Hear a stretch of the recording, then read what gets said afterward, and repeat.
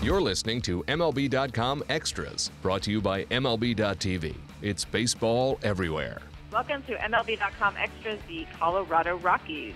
I'm Alyson Footer from MLB.com, here for my weekly chat with Thomas Harding, our lovely beat writer who covers the Rockies. And Thomas, I just want to talk really all-star. And as we're talking, we're not exactly sure who is filling out the rosters on the all-star team. But I just want to talk about Nolan Arenado. Is just a fantastically awesome player who I don't think a lot of people know enough about. Yes, he's won the last 2 Gold Glove awards, so people in the game know about him. He's been on the highlight reels for ever since he got here, a couple of years ago, and I think that people do know about him. It doesn't necessarily translate to voting. Some of that has to do with the struggles of the Rockies as a team on the field. Some of it has to do with, other teams having, huge fan bases that are really, motivated to vote because their teams are doing well. But Arenado, right now, when I'm looking at him, not only is he the best fielder at third base in the game, but the fact that as we sit here now, he's leading the majors in RBIs and he has 24 home runs. It just tells me that he's kind of the old-fashioned corner infielder, big run producer who also gives you great defense. I mean, those guys come around not very often in a generation. So Nolan Arenado is very much an all-star type, and I am sure when these teams are when the team is finally announced, and you'll probably know it by then, he'll be on it. I don't think there's any doubt. Yeah, I'm sure it's got to be. This has been a little bit of a frustrating, not a little bit of a frustrating first half, but very frustrating first half for the Rockies. But you look kind of individually, there's a lot of really good players on this team, not just Arenado, but Charlie Blackmon, and they've got some, Cargo, of course, Tulo. Are you surprised what's happening with them lately, or is this just something we thought was going to happen because the pitching was just a big question mark? Well, you thought it was possible because of the pitching. They have picked up a bit scoring runs, but they just came off a 10-game road trip where they went 3-7 and really didn't do well offensively on that trip. But hey, that happens with this team. The issue though is always pitching, and right now it's become that rotation of Jorge, then let us pray. Jorge De La Rosa goes out and he pitches very well. Chad Bettis has been competitive, but it seems like when Jorge pitches, everybody believes, this is the Rockies' day. Other days, everybody's just kind of crossing their fingers, and that's a huge issue with this team. Now, how do you correct it? Do you make massive changes in order to get more pitching depth? That's what I'm for, because this organization has proven that they can develop pretty good offensive players. And if you take a step back and maybe make, everybody talks about the big money guys, Cargo and Tulo, but maybe you even need to go a little bit deeper into the roster in making changes just so that you can get enough bodies pitching, and you just have to trust that your own development and the fact that they play at Coors Field will give you a good offense. Did you say Jorge and then let's pray? Yes. Is that something you came up with, or is that sort of like in the inner circles? Actually, no, that's what I came up with. I mean, that's awesome. what I've been saying for the last couple of years. I mean, it's I don't know. I'm intrigued by some of the guys in the rotation. Can David Hale figure things out and put everything together? Chad Bettis looks like he's developing into a major league type pitcher, and you've got the guys, Eddie Butler, who's gone back to the minors to work on some things that really he should have had time to work on before he was forced into the majors. John Gray is pitching very well down there. He's getting the AAA hitters out now. There is some finishing of development before he comes here, and I think after he gets here, there will be some struggles. But, hey, he's John Gray, and he can really throw the ball, so you want him here. So it looks like if you retooled a bit, you've got a chance maybe not to have to go all the way back like the Cubs and the Astros did, to where you have a number of years of losing. You may be able to get there fairly quickly if you get the pitching depth. Okay, I want to talk about this Rosario play at first. So I was reading your story, and it appears. Can you just explain to us what happened? And is this just like a a result of him just not being very experienced over there, and this is sort of going to happen?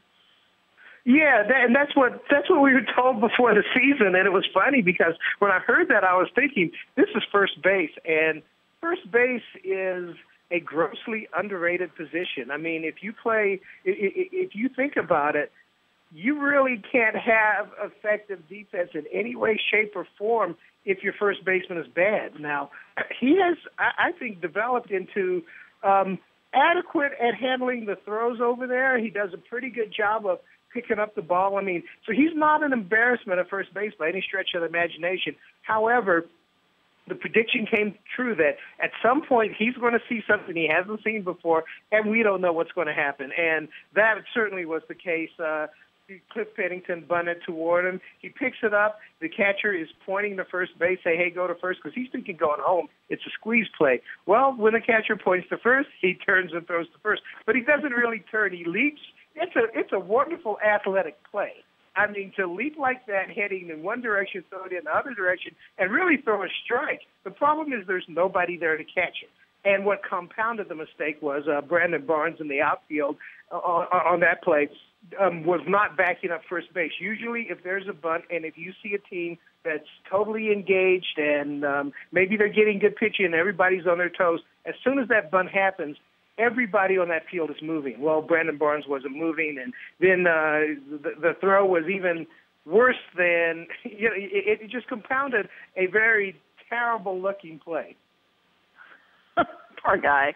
Well, I'm guessing. I got to say is, here's what I like about Rosario is that he owned it. Yeah, I made a bad play. I will fix it next time. And his point, and this is what you see a lot in athletes, and I think one of the separators between people who accomplish something in athletics and people who end up, like us, analyzing it, is that if a lot of people make that play, they are embarrassed almost to the point that they're tentative the next time. I don't think William Rosario is going to be tentative. Something else terrible may happen, but he's going to go at 100 miles an hour, and he will find a way through it, and eventually that's how you learn is by making the mistakes. Yeah, it's funny because I think the only ones, like observers of baseball, who make things seem a lot worse than they are the fans, whereas the players seem to have a pretty good grasp on the level of importance of one single moment and the big scheme of things, and we tend to not be able to see it the way they see it. Yes, because, if you're thinking about that play, then what's going to happen on the next play? And that's just simply the way that you do it, and that's when you're even working with kids, or if there are kids out there listening, you're going to make a mistake. And maybe when you're walking down the hall at school, your friends are going to be saying, gee, how did you make that throw? And kind of laughing or whatever. But the way that you tend to learn in these sports is you're taught to be aggressive. And then when you make a mistake, you'll double back, okay, what happened? But you make your mistakes fast, you run through those mistakes fast, and then you learn from them. And that's just the way the game goes. Absolutely. Well, let's talk a little bit about Jenny Cavnar. So she is entering the broadcasting world as an analyst on the radio broadcast. So tell us about her. And this is unique. It's not unprecedented because, of course, Susan Waldman is an analyst for the Yankees radio broadcast. But this is something new, certainly to the Rockies and new to a lot of us. So tell us about her and what her new duties are. Yeah, well, she filled in on some games this past weekend, the 3 of the 4 games in Arizona, because one of the TV broadcasters was out, so they kind of shuffled personnel around. And Jack Corrigan, one of the voices of the Rockies, along with Jerry Schemmel, approached Jenny and said, listen, we have watched you do the interviews before the game, some of the sideline reports, and do that post-game show where she is helping analyze with several players, whether they be Ryan Spilborghs or Corey Sullivan or Jason Hirsch or Jeff Houston. And they're like, you know this game well enough. Why don't you come into our booth as an expert analyst and work these games and see how it goes. And there was a really big reaction nationwide to this. A lot of people were happy with it, and the people who have watched Jenny perform on the air here really believe that she could even be a play-by-play announcer, which ESPN has done a great job of working women into play-by-play on football and basketball. For whatever reason, we have not seen it in baseball, and frankly, I cannot think of a reason not to do it. I guess Gail Gardner did a game back in 1993, a Rockies game, in fact, and Susan has been doing a really good job on the Yankees radio for years, and she's done some television with them. So I would like to see that happen. Now, knowing Jenny, and I did ask her about this, I'm like, what about play-by-play? She's like, I'm not going to just jump in there and do play-by-play just because people want me to do it. If I'm going to do play-by-play, I'm going to practice it. I'm going to make sure that people are critiquing me as I go. So, if you do hear that she will be doing play-by-play in the future, I will bet you that it will be the result of her just sitting in a booth during the games, where maybe if she's going to do post-game, she sits there during the game doing play-by-play that nobody sees, but people are teaching her to do it correctly. That's so awesome. Well, I am rooting for her, and it's about time, in my opinion, but that's great for her. Thank you so much, Thomas. We will enjoy All-Star Week, and we will talk to you when the season resumes. All right. Talk to me then. I'm looking forward to it. MLB.TV Premium, the #1 live streaming sports service, is celebrating 13 years. Watch every out-of-market regular season game live or on demand in true HD. Real-time highlights, live look-ins, pitch tracking widget, and more. MLB.TV Premium includes a free At-Bat 15 subscription. Watch live baseball on over 400 mobile and connected devices. Watch at home, in the office, or on the go, every night, on every device. Blackout and other restrictions apply. Visit MLB.TV for details.